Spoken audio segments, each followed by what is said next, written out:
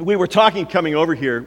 It was 18 years ago in September that we left this fellowship. And I mean, I kind of really, it's like, wow. I recognize, too, as I look Facebook friends with many of you, I recognize this one miracle that has occurred. Y'all have gotten older and I've not. It is what it is there. It's a miracle, still happen. And I'm also reminded of something else that's really important, I think. That means that about 21 years ago or so, you guys took a chance on a pastor. And I've said it over and over again since that day. But if God can use me, He can use anybody. I bring you greetings from the State Convention of Baptists in Indiana. I now serve on staff with them after 15 years in North Vernon. 3 and 4, I don't know how many years we were here. Kathy has to tell me all those things, the time here and that little bit of time in Shelbyville that I spent.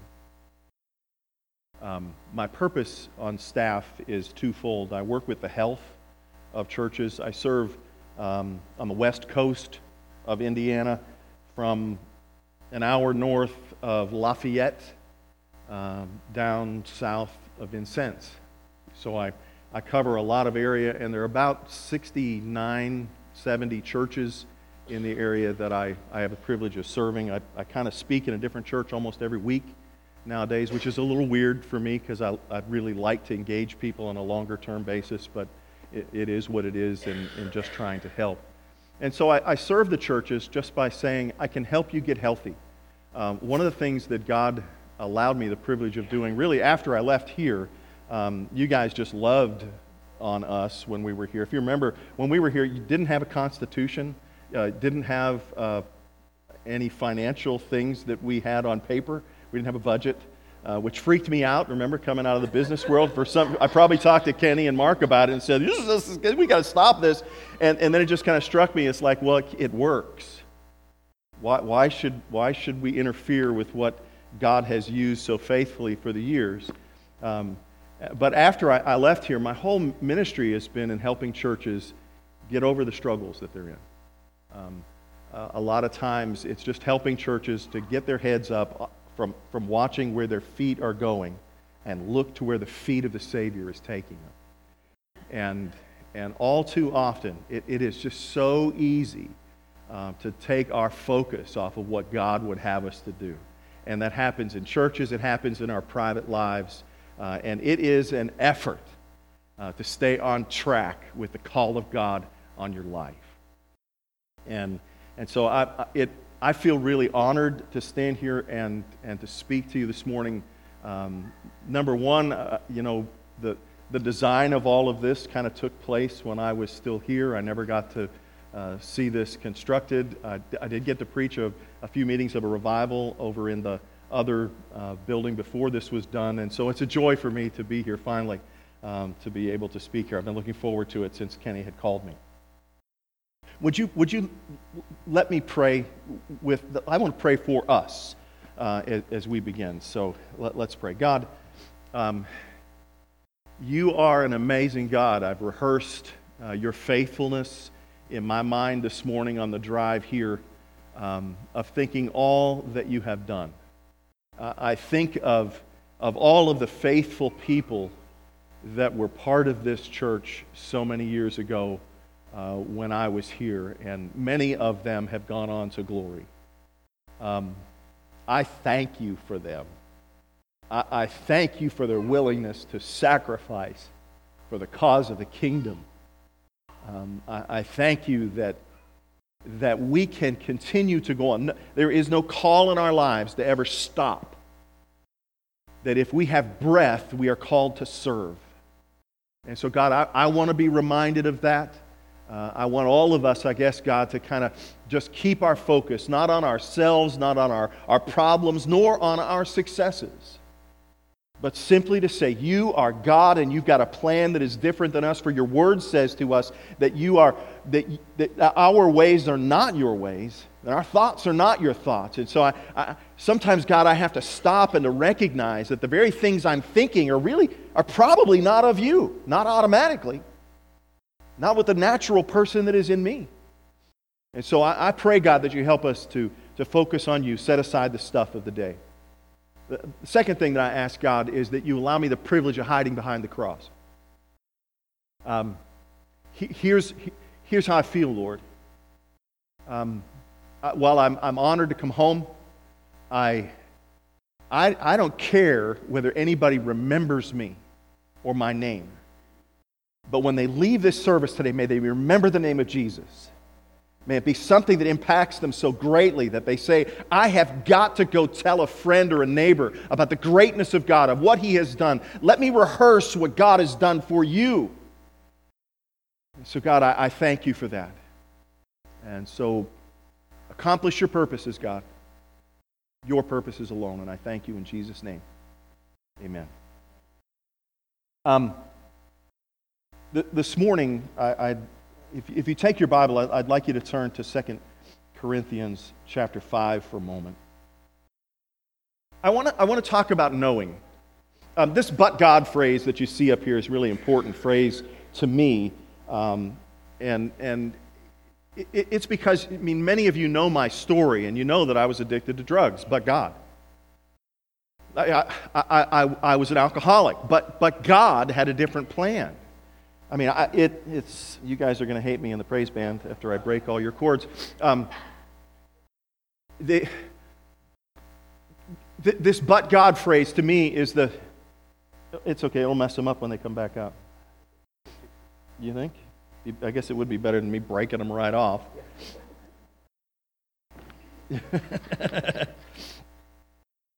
When I think about the two words, "but God," it just changes everything. And I pray that it's a big phrase for you too, because you were born, you were dead in your trespasses and sins. Every one of us. There is no exception for this. And if we know Christ, then "but God" jumped in. We were headed our own way, but God. And here's what I think happens to us. I thought about this in preparation to come here, but I thought about how many of you I know. And I can look across the room and I see lots of people that I call friends and people that I know. And yet the truth of the matter is, after not connecting for 10 or 12 years or 5 years or whatever that is, you know what the truth is? I really don't know you anymore. But do you see the trap that we can fall into is that we think, because I knew him then, that I know him now. And I think there's a danger in our spiritual lives of doing the exact same thing with God. That when we look at our lives, I don't want my best days to ever be behind me. I don't want to be the things that I celebrate about the greatness and the glory of God that has been poured out in my life to be something that I have to turn around and go, 10 years ago. That's not what God is intending for us. God is intending for today to be awesome in His sight. To be, for every one of us in this place, to be used for His glory, not tomorrow, not next week, and not just what He did before, but today. And so I want to think about that for a second as we're together, and I want you to kind of recognize as you look at this, if you flip 2 slides for me, that knowing about someone is not the same as knowing someone. Years ago, when I was in high school, and I know I've shared this story before, I was called out of class by a guidance counselor, and I honestly thought I was in trouble again. But she ushered me to this room, and inside this room was a guy I'd never met before. He stands up from behind the table, and he says, "Hi, my name's Joe Paterno." If you're a college football fan from the last decade, you recognize that Joe Paterno was the longtime head coach of the Penn State Nittany Lions. Joe said, "Sit down." And I sat down across the desk from Joe, and he had a folder in front of him with my my name on. I could see from the upside down reading that it was all my grades and all that kind of stuff. And he said, son, he said, I've looked at your tape. He said, and then I looked at your school record. And he said, you probably could play football, but you're not going to play football at Penn State. Your grades are just not sufficient to go here. Well, I mean, that was kind of depressing for me, but then at the same time, I thought, I met Joe Paterno. And in fact, it was really one of those moments in my life that I look at and I think, wow, that's pretty awesome. I started to do this crazy thing of telling people I know Joe Paterno. I shook his hand. A little later on, Joe Paterno came out several years later. He wrote a book, and I read his book. And I thought, I even know him better now because I read his book. But you know what? The real test about whether somebody knows you or not is whether they would know you. And so Joe Paterno would never, ever, after that day, maybe not even that afternoon in that high school, would have known who I was. Did I really know Joe, or did I just know about him? See, I think there's a danger of modern Christianity that we fall into this huge hole that we say, oh, I know about God. Well, I've even read his book. The question is, does he know you? And there's a terrifying verse in Scripture. It says to us that on that day that we'll stand before him and he'll say, depart from me. I don't know you. And we'll go, wait a minute. Didn't I speak in your name? Didn't I cast out demons in your name? Didn't I give money in your name? And you know what, God, this isn't probably what the holy God is going to do, but it's what I would do. And it's like, I don't know you. You didn't do that for me. Because I don't know you. And so what I want to nail down today is a very simple thing, but I want us to consider this knowing. It's really important for us. And so I'd like, if you would, in 2 Corinthians 5, 16 and 17, to recognize something that is so very important. In the 16th verse, we're just going to sit here for just a minute, and then we're going to go to another passage of Scripture and look at it. 2 Corinthians 5, 16 and 17, and it says this. So from now on, we regard no one from a worldly point of view. And boy, that's a weird place to start in Scripture. You're like, what is being talked about here? If you go up above, what we discover is that the Apostle Paul has been talking about the compelling love of Christ. Compelling is kind of a magnetic kind of love. It's just something you can't help but be a part of. It draws you in. It's like you feel like in some ways, I just can't help but love Jesus. And so he's talking about this and says, but from now on, we regard no one from a worldly point of view. And what that means is, what's a worldly point of view sound like to you? It sounds like to me that oftentimes we regard people of whether they're tall or short. I mean, it's an obvious thing in the world today. I mean, they've talked about it for years, that if you're taller, you make more money than short people. It's true. I mean, we regard people because of their dress. We say, wow, look, that person looks awesome. So they must be somebody. Oh, really? And this worldly regarding of people, we think about that. And so what Paul is writing here, he's saying from now on, we're not going to regard anybody with a worldly point of view, because frankly, a world perspective on people stinks. It just stinks. It taints us for who somebody really is before we ever are willing to dig in deeper. It's the surface look. Well, when Paul writes this in the middle of that 16th verse, he says, though we once regarded Christ in this way, and what he's obviously saying is, we just saw him on the surface. We didn't know.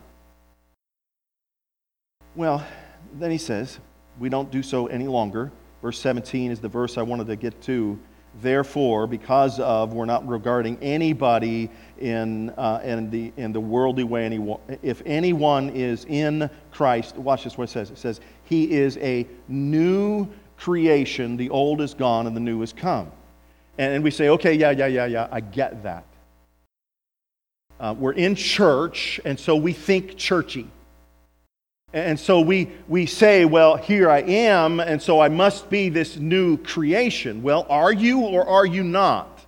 And frankly, it is not my place to determine whether you have a relationship with the Lord Jesus Christ or not. I'm not your judge and jury. I mean, I'm just Bob, and I looking around the room, I know a lot of you, and I would say I'm the biggest idiot of the people I know. I mean, I get that. But here's the deal. There is a day coming where we each will stand before the Lord, and He will hold us accountable for this life that He has given us to live. And there is no faking it. There is no outward worldly appearance for which you will be able to impress Him. It is simply going to be the condition of your heart. Are you a new creation or not? Has the old gone and the new come? I wrestled with this in my own life, and I want to show you a couple of things. If you go to that slide, here's what I want you to ask yourself. Is because I know Christ, how am I different? I think each one of us should be able to answer that. I really do. I'm not trying to put you in some kind of place of saying this is a trick question or, I don't know how I can answer that. Well, you should be able to answer that. You're a new creation. The old has died and the new has come. There are people in this room that their spouses have passed away. Trust me, they know what the new life is like right now, and they remember the old. When things change, they change. And you know it.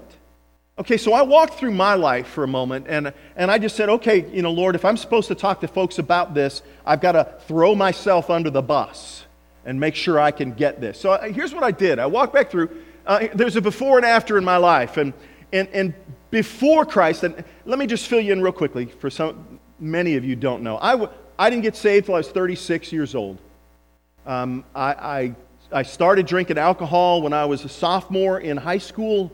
I didn't stop until I was 36 years old. I started doing drugs when I was in the military at 20 years old. I didn't stop until I was 36 years old. My family was kind of abusive. It was one of those kinds of circumstances that you say, "Oh, poor guy." Yeah, well, I'm not asking for your sympathy. I just want you to know that the old has gone and the new has come, and it was all about what Christ did. Now, so her first thing, before, easily angered. Man, I mean, I could explode at the drop of a hat. I mean, it just is the way I was. And yet, after Christ, I'm not going to tell you that I am completely patient now, because Kathy's here and she would go, "Liar, liar." So I'm still working on this, right, baby? Okay, thank you. That's encouraging to know that I'm still working on it. But I'm more patient than I was.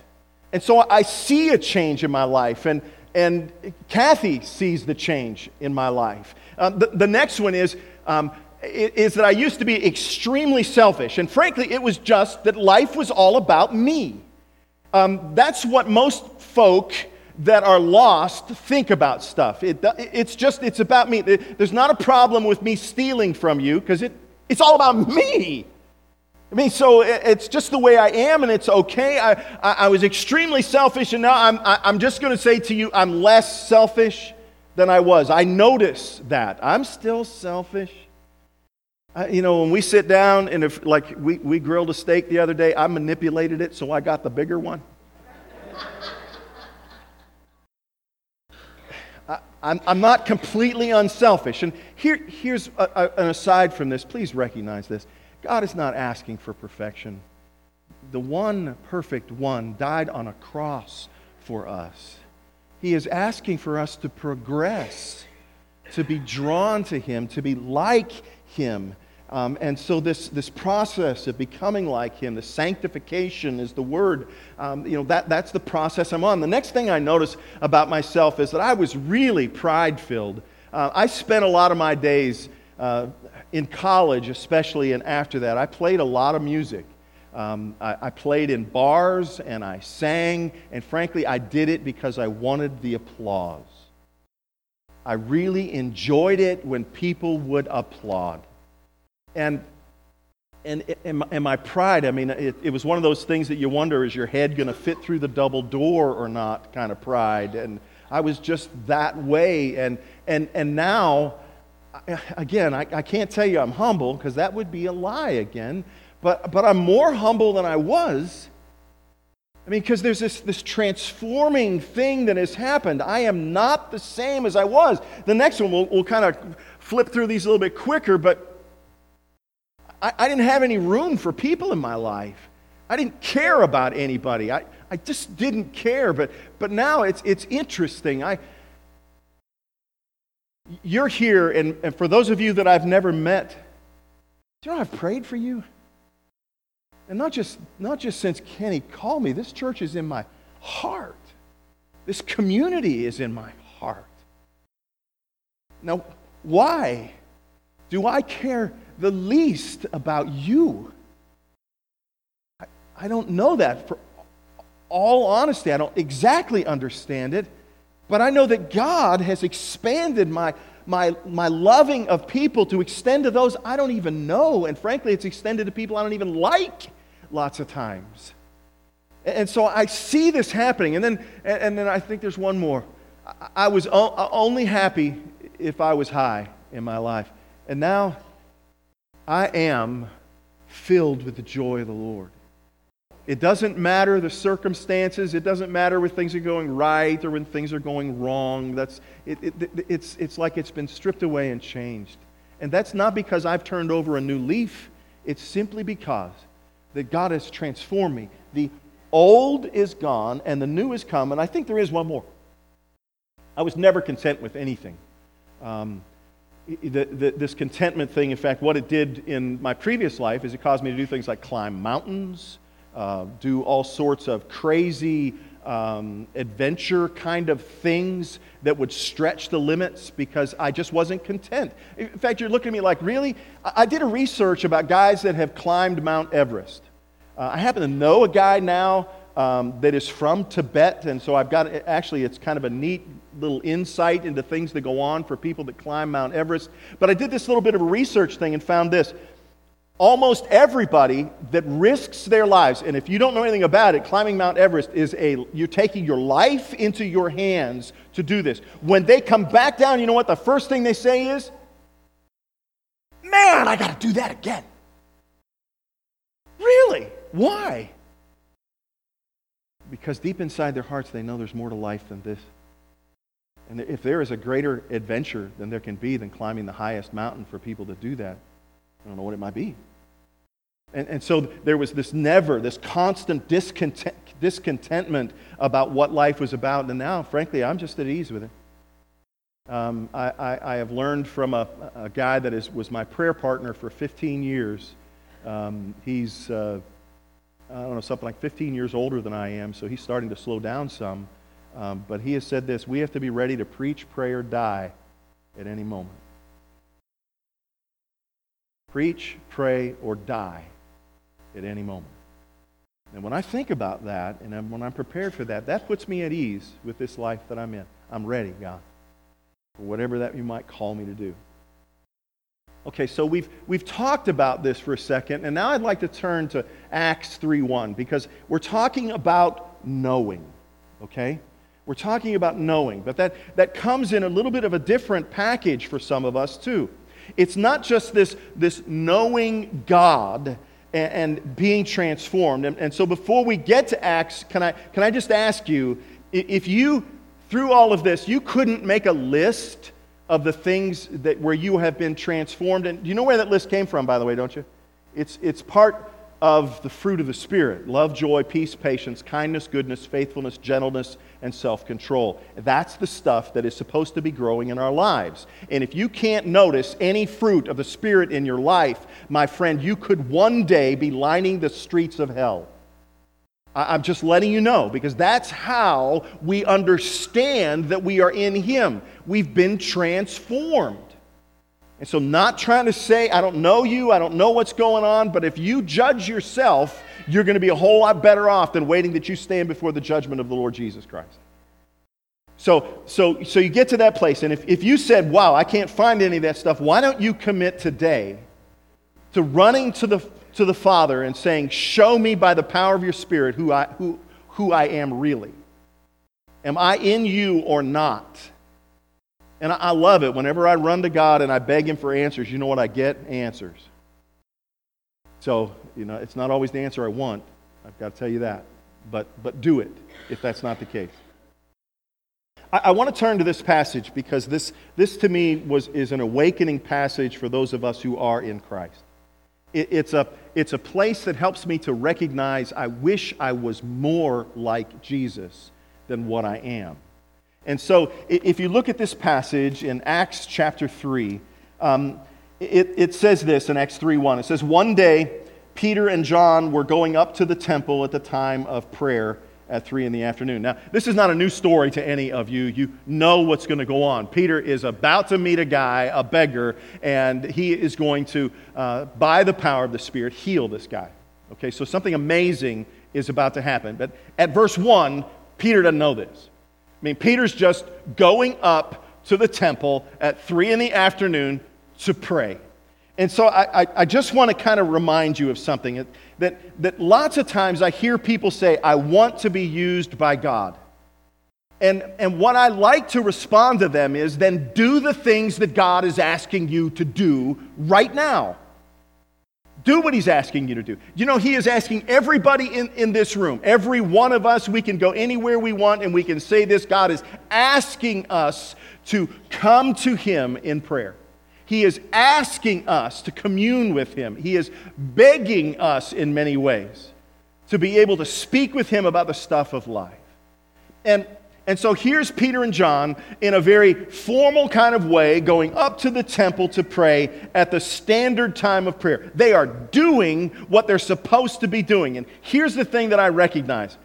In Scripture, in fact, we go a little bit later on in this book of Acts, and we discover that they are praying once again in an upper room when the place begins to be shaken. Now you'd say, well, that could have happened anywhere. Yeah, but it didn't. They were all together in one place. They were doing what God was asking them to do at the time, and then God turned the page and did something they didn't expect. And so if you want to be used by God for greatness, then do the little things God is asking you to do right now. And so every single one of us, if you're part of this congregation or you're just visiting here, we are called to serve other people. We are called to be a part. Every one of us ought to have a task that we're doing. Not just assigned on a piece of paper, but one that we actually are doing. And as you do that task, you will then discover the greatness that God is about to do. He may show you much more than that. But my guess is, if you're not willing to do the little stuff God has asked you to do, why on earth is He going to give you anything more? If you're not willing to be obedient to the little things, why is He going to give you bigger things? We want God to pour out all this stuff on us. We're not willing to tithe. We know it's there. We read it. We see it. We make excuses of why we won't. Well, we'll tithe when the kids graduate, or we'll tithe when we get our retirement fund set in place. We'll tithe. We'll do it then. Why on earth is God going to pour out more upon you when you won't handle the little that He's already given you? You need to start thinking more like a parent when you think about how God is dealing with us, because that's what He's doing. And so here's Peter and John. They're on their way to the temple, and it says very plainly that they're just going along 3 in the afternoon, and then verse 2 happens. Now a man crippled from birth was being carried to the temple gate called Beautiful, where he was put every day to beg from those going into the temple courts. When he saw Peter and John about to enter, he asked them for money. Peter looked straight at him, as did John. Then Peter said, Look at us." So the man gave them his attention, expecting to get something from them. This is no different a story than we see at the entrance exit to Walmart. Sometimes, I don't know, if you go to Columbus and go to the Walmart out by the Menards, there is a guy that has been camped there for a long period of time, standing there begging for help from people that go in and out. Maybe you saw him and maybe you didn't. But here's the deal. This guy has been lame. In fact, we find out later on in this story, we're not going to read it, but he's over 40 years old. And he's been this way since birth. In the Jewish religion, they were very big on helping folk, especially folk that would be near the temple. Now, this would be prime territory. I mean, this is the place that if you're lame and you've earned the right either by family name or they've paid for that position to be held for you, I mean, this is awesome because you're going to get some help. You're not going to starve if you've got a place right there by the temple. And yet, in order for this guy to get there, he has got to be carried there by somebody. He is totally dependent upon others for everything that he does. Have you ever been in that circumstance? Do you know what that's like to have to totally depend on other people? I do. Briefly, 11, 12 years ago, I don't know what it was, right after I got to North Vernon, I fell off the roof. I broke my pelvis in a couple of places, broke my shoulder, broke a couple of other bones. I was in a wheelchair for 6 weeks. Totally depend on somebody else. I couldn't even wipe my own backside. That's not a place I wanted to be in. Neither did Kathy, just so that you know. Yeah, that is funny. I mean, it really is. But here's what got me. At that time, the facility in North Vernon was a very old structure, built in 1907, I think it was. There were no bathrooms on the upper floor. You had to go up. The platform was about this high, with a very narrow. They had to take me and lift my wheelchair up and put me up here in order that I could preach. And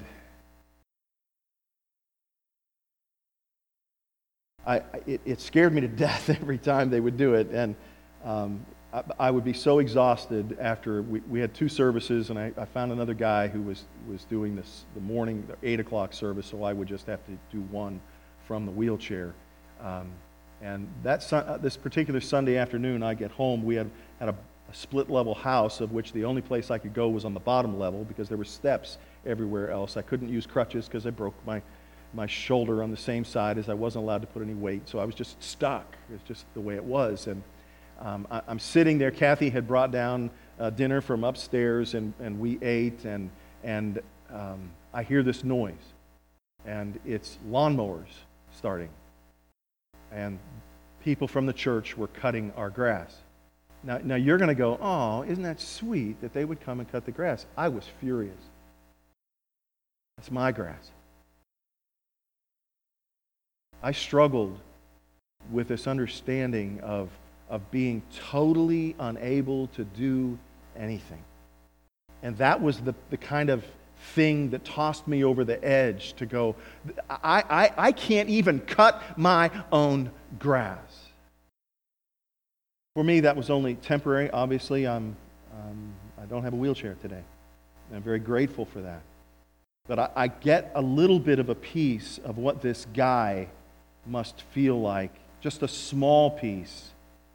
But he's been doing it for 40 years. The word here says is that he's laid there and he is asking for money, and it's apparent from the way you read this that he's asking everybody for money. In fact, when you look at the story, you kind of recognize that he's already gone on. He asked Peter and John for money and then went on to the next guy. Because it says here that they stopped and they were about to enter. They asked him for money. Peter looked straight at him, but he wasn't looking at them. He'd already moved on to somebody else, and maybe he recognized, well, Peter and John don't have anything. Look at those poor dudes. They've got nothing. So I'm going to try to talk to the rich guy and see if I can get some money. But what we see is this interesting thing where Peter says, Peter, look straight at us, said, look at us. So the man gave them his attention, expecting something from him. You know the phrase that really is gripping me in this? It's beginning of verse 4. It says, Peter looked straight at him. I am kind of amazed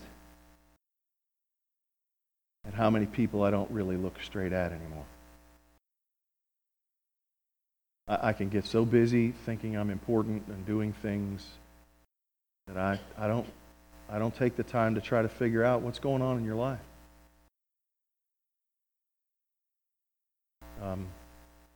There in North Vernon, there were times that I recognized before a service especially, I was so busy that while I would ask you how you're doing, I didn't really want to know. Did you do that this morning to somebody? How are you? And you wanted them to say fine. Because you were doing something. You were on the way. You were busy. Why is it that we become so focused on our stuff, our things, that we can't see what is happening in somebody's life? That we can't take the time to look deeply within someone, to take the time to say, what's going on? How are you? I recognize that as I looked at my watch that I'm burning time quickly, and we need to go to Sunday school class, and I'm sorry that I spent more time than I should.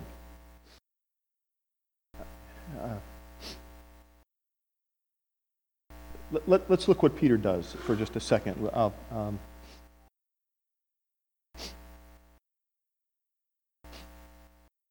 The man looks at Peter and says, and thinks, it looks, according to Scripture, that he looks at Peter expecting something from him. Are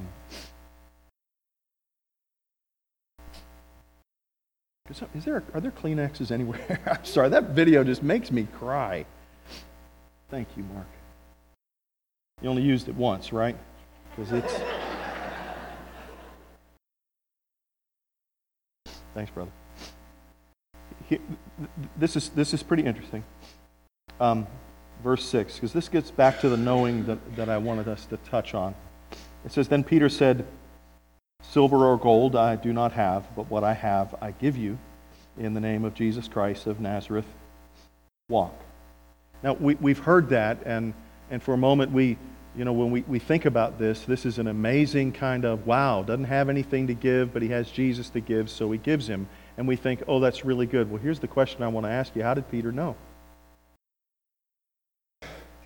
How did Peter know that God was about to work through him in an absolutely fantastic way?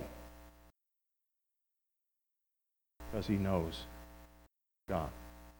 Look, I think if there is anything that I have kind of guided my ministry with, and I don't mean guided, but just what am I known for? It's praying. It's what I do. And I have prayed for so many miracles. It is unbelievable. And you know, sometimes God has done them. Absolutely has, hasn't he, Mark?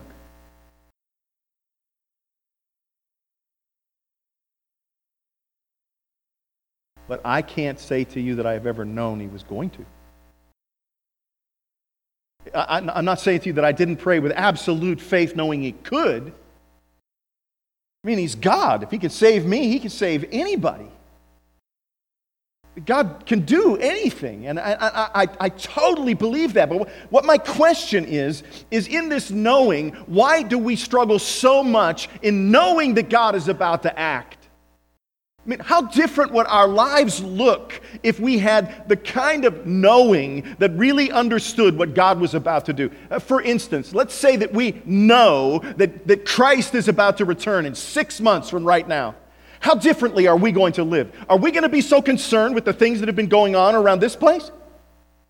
Are we going to be more interested in getting outside of this building, making sure the people that dot the community know a Savior because time is running out? And so I look at what Peter did and I think, what happened to Peter? How does Peter know this? Peter is an idiot.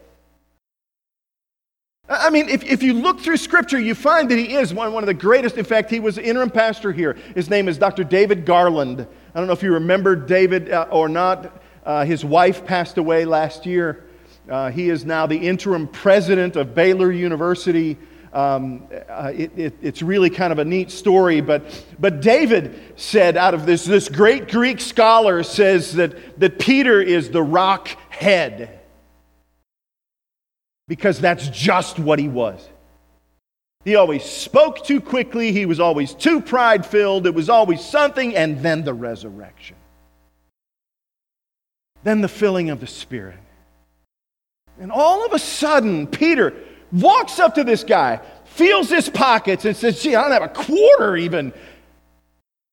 He says, but what I do have, I will give to you in the name of Jesus of Nazareth. Stand up and walk. This is amazing to me. But it gets even more amazing because there's something more, because it now runs to my life. I look at that knowing and I say, man, I want to know like that. I want to grow like that to the point that I can be like Peter and like Paul and so many of the early saints that had no question when they prayed whether it was going to happen or not. The people that have a confidence in the Lord. It's in the knowing, by the way. It's in the knowing. It's not in our personalities. It's not that God does not... Remember, God is the same yesterday, today, and forever. It's not some dispensation that has changed. It's us. I want you to think about it for a second, because we give credit to doctors, not to God. When you get sick, you fall on your knees and pray? Or do you run to the medicine chest? I mean, you see what I'm saying? We have kind of pushed God in our modern 21st century lifestyle. We've pushed God to the background. And then we wonder why we don't know Him in some of the areas. I have had the privilege since I pastored here. I've led pastors' conferences in Haiti, in the Philippines, and in Vietnam. And I have seen people that can't afford not a vitamin. And do you know what those people do? They put us to shame in their knowing. You know, we look at the passage of Scripture that says, Lord, give us this day our daily bread. You haven't had to pray for your daily bread your whole lifetime. You can go home. My guess is almost all of us could feed every one of us out of your cupboard today. It might not be something you want to serve, but I mean, we might all be eating cranberries from last Thanksgiving, but you got it. I mean, I've been in places in Haiti. When they go to their cupboards, oh, wait a minute, there are no cupboards. There's nothing. If they eat because they got something that day. And so we look at this thought. It's in the knowing, and I'm fearful that if we're not careful, we're passing down to our next generation and even less knowing than we got. Because frankly, all you have to do is to pick up some books and read back to the 19th century Christians, and you find out they were a whole lot more spiritual than we are. What's going on? We can't continue this, church. We have got to lift up our heads. We have got to look unto the hills from whence our help comes from. And we're not. But this next verse, in verse 7, okay? Remember what Peter says. He said, in the name of Jesus of Nazareth. Let me find the passage so I can make sure I'm using the right translation. I have to use a different translation, it seems like, every church I go to, so I have to double check to make sure I'm thinking right. He says, in the name of Jesus Christ of Nazareth, walk. Now he's saying to him, here's this guy laying there for 40 years. Walk. Then Peter said, walk. Verse 7, taking him by the right hand, he helped him up. And instantly the man's feet and ankles became strong. He jumped to his feet and began to walk. Then he went with them into the temple courts, walking and jumping and praising God. Okay, let's look what happened. Peter says, in the name of Jesus of Nazareth, walk. Another translation says, get up. Okay, get up. But even though Peter told him to walk, Peter wasn't too big of a man to say, let me help you. He extended his hand to him. Oftentimes, what I'm seeing from the church in today's age is that we are the first to talk about people who are in the hole and say, you know, if they could just get their act together and get out of the hole, we'll help them. Why, we'd be the first ones to stand in line to help those people that could stop using drugs. Why, we'd be the first people to help those that could stop living those lives that are against what we see in Scripture. We'd be the first ones to stand in line. Yeah, well, Jesus, through Peter, says, give him a hand. What are you waiting for? Because frankly, what did Jesus do to you? What did he do to me? I mean, I am dead in my trespasses and sins. But he came to me. His love exploded upon this planet, and it came in the form of a human being, and he died on a cross. He revealed himself to me. I didn't find him. He found me. And we have got to get this in our heads. We've got to be the church is known across America as the condemning place. We're known for it. Stop it. Stop it. Your grandmother said to you, if you don't have anything good to say, then don't say anything at all. You know, it's interesting, but that's what the book of Ephesians says too. Do not let any unwholesome talk come out of your mouths, but only what is helpful for building each other up.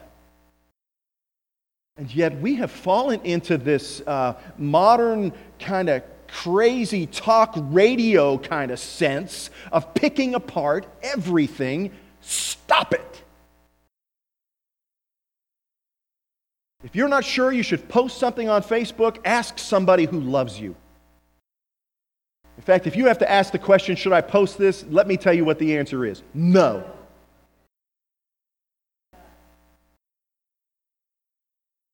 mean, our language should be flavored with salt. It should be sweet. It should be like honey. And that doesn't, it's not what we write, it's what we say, it's how we act. I mean, Peter says, get up and walk, but just in case you can't, let me help you. The interesting part, this transformation that happens to this guy is like, wow. I remember when I'm in a wheelchair, right? They wheel me into the orthopedic surgeon's office, and he examines my x-rays, and he looks at me and he goes, okay. He said, this is earlier than I thought, but you can walk. Get up. And I was like, yes! And I hop up out of that chair thinking I'm going to walk straight across the room. And I start to walk, and it's like, oh, nothing is working. Nothing. That's not what happens in this miracle, does it? I mean, it says very plainly to us, he jumped, he helped him up. Instantly the man's feet and ankles became strong. He jumped to his feet, began to walk. Not only does he begin to walk, he goes into the temple courts walking, jumping, and praising God. Now, I think that we miss the chance to say wow sometimes. In fact, I think one of the challenges of the church of the 21st century, and maybe even this body of believers right here, we lost our sense of wow. We're not seeing what God is doing and give Him the glory. We're kind of stuck. And maybe I'm only saying that because I get in churches all across the state of Indiana right now. And do you know that in the United States this year, in the Southern Baptist Convention, we will close 700 churches. Now, the good news is, what we're doing in church planting is that we will plant 900 for a net gain of 200 churches. You know what concerns me? I love planning churches. I'm having a blast doing that with some of these younger guys. But what pains me are the older churches that can't lift their heads up enough to see that God has greatness and glory for them yet. And most of them have forgotten what it means to celebrate the goodness, the greatness, the glory. They've just forgotten. They've gotten stuck. And I recognize it. Kathy and I celebrated our 30th wedding anniversary, and it's not like the same celebration we had at 1. I mean, we're different. There has become in my life an expectation that she's going to be there. However, I'm reminded as I talk to Lucille, to Ralph, to others, Bill, that always will not be the case. And I better remember how to wow with my bride. I better remember about how to rejoice with the things that God is doing. Church, we've got to lead the way in that. If we're going to teach our children what it means to celebrate marriage, then we need to celebrate what the Son of God has done with His bride. We've got to remember the wow. And so here's this guy who is like, wow, I'm leaping and dancing and praising God. And there is this interesting kind of thing that happens, and it is simply this. As God does amazing things, and the people of God, namely this guy who's leaping, dancing, and Peter and John are I'm sure, are starting to go, wow, this is amazing. Look what God has done through us. I'm kind of seeing them do high fives, to be honest with you. I'm just kind of like whoa, because this is the thing that says God is with us. We've not been abandoned. It's okay. Everything is all right. The same power that raised Jesus from the dead is coursing through my veins, and this is cool. And I do want you to know that if you know Christ Jesus, your Lord and Savior, the same power that raised Jesus from the dead is in you also. And the question is, what are you doing with it? It's like bottled up as some secret sauce that never gets out. I just want to, if you now advance with me to Ephesians 2:1, and I promise I'm going to stop.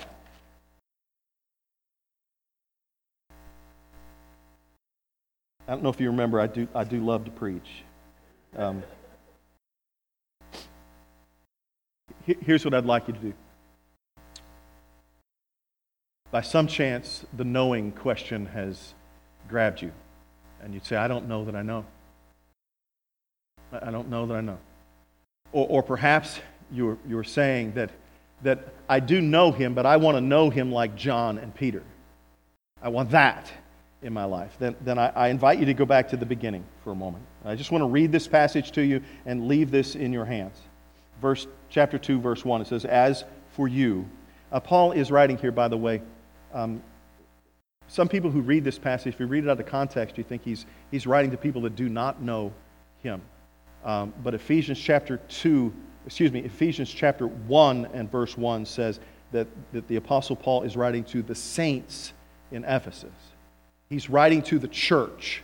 Okay, so this is guys, be reminded, as for you, you were dead in your transgressions and sins, in which you used to live when you followed the ways of this world and of the ruler of the kingdom of the air, the Spirit who is now at work in those who are disobedient. Paul is not saying that it's not us who are the disobedient here. In fact, it very, very well may be that we are the disobedient, because the enemy is looking to destroy you and to destroy the work of this body of believers. Please recognize that there is warfare going on, and Satan wants to see this church shuttered and closed. He wants to see the memory of the history of this church ground up in ashes and distributed across Jackson County. Don't you dare let that happen.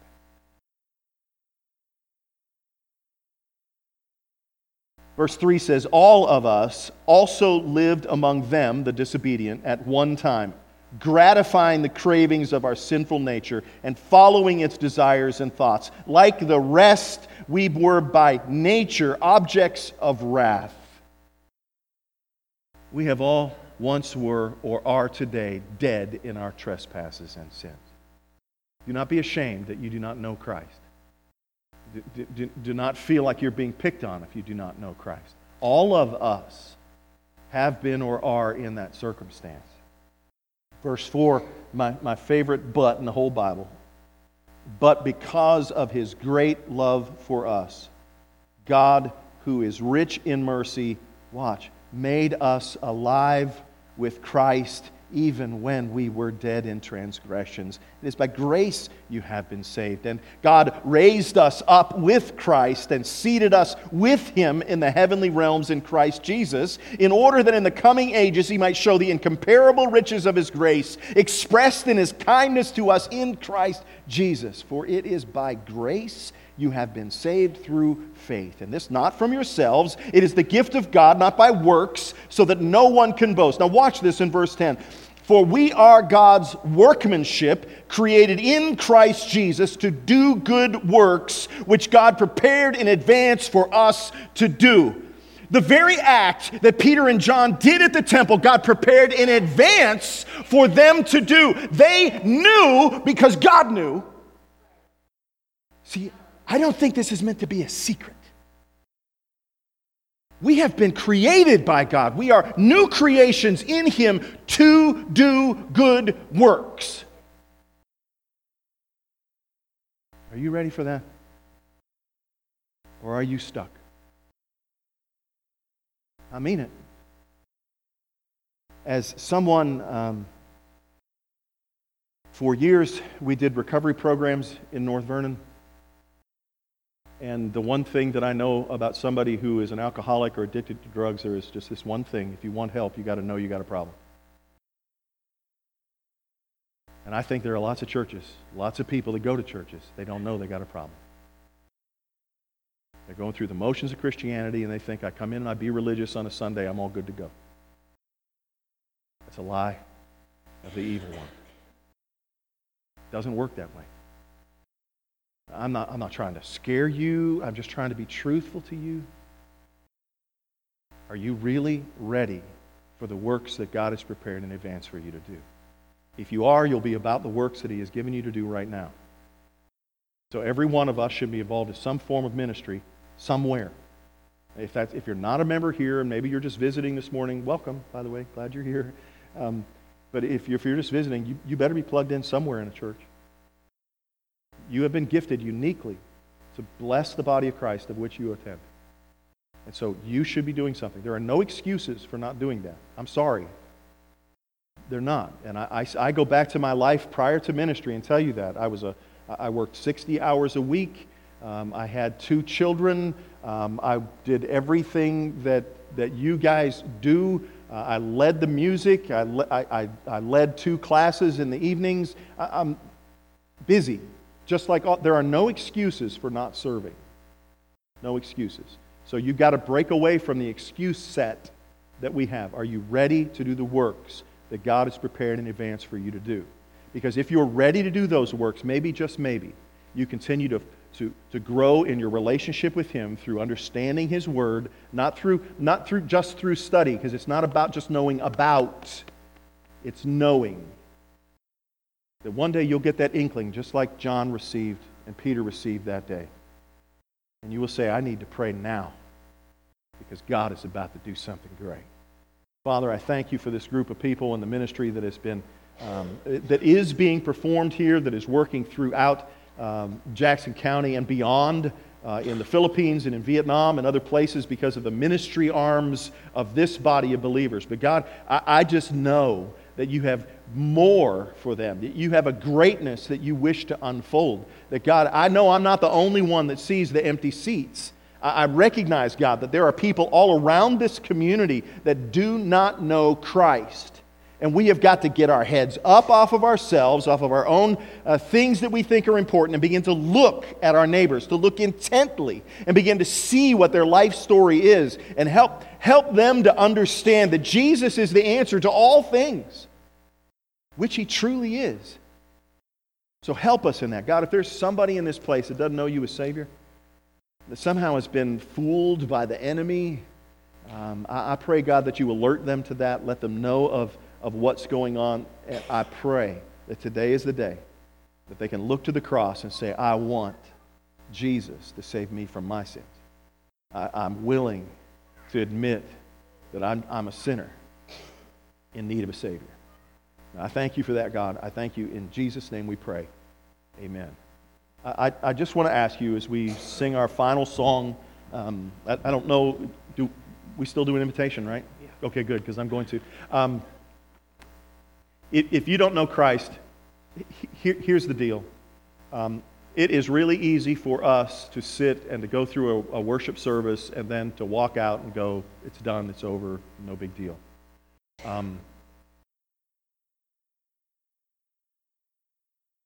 I wonder that if you would pick somebody to pray for today, who that might be. I mean, maybe it's you. Maybe you need to trust Christ as your Lord and Savior. Then why don't you talk to one of our deacons, ask them to pray with you. You don't need anybody to do it with you. I mean, no one was with me when I trusted Christ. But at the same time, I recognize this. We must be a people of prayer. We must be. In that building across the street, I remember some Wednesday night prayer times.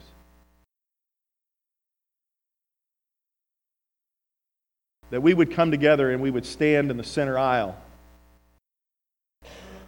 In those days, I asked us, let's not talk about prayer. Let's quit bringing 20 minutes of prayer requests and then pray for 10 minutes. Let's just pray.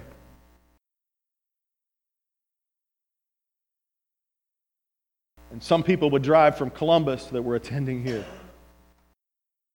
Some people would come in and we would pray for 10 minutes, 15 minutes, an hour and a half, whatever it took.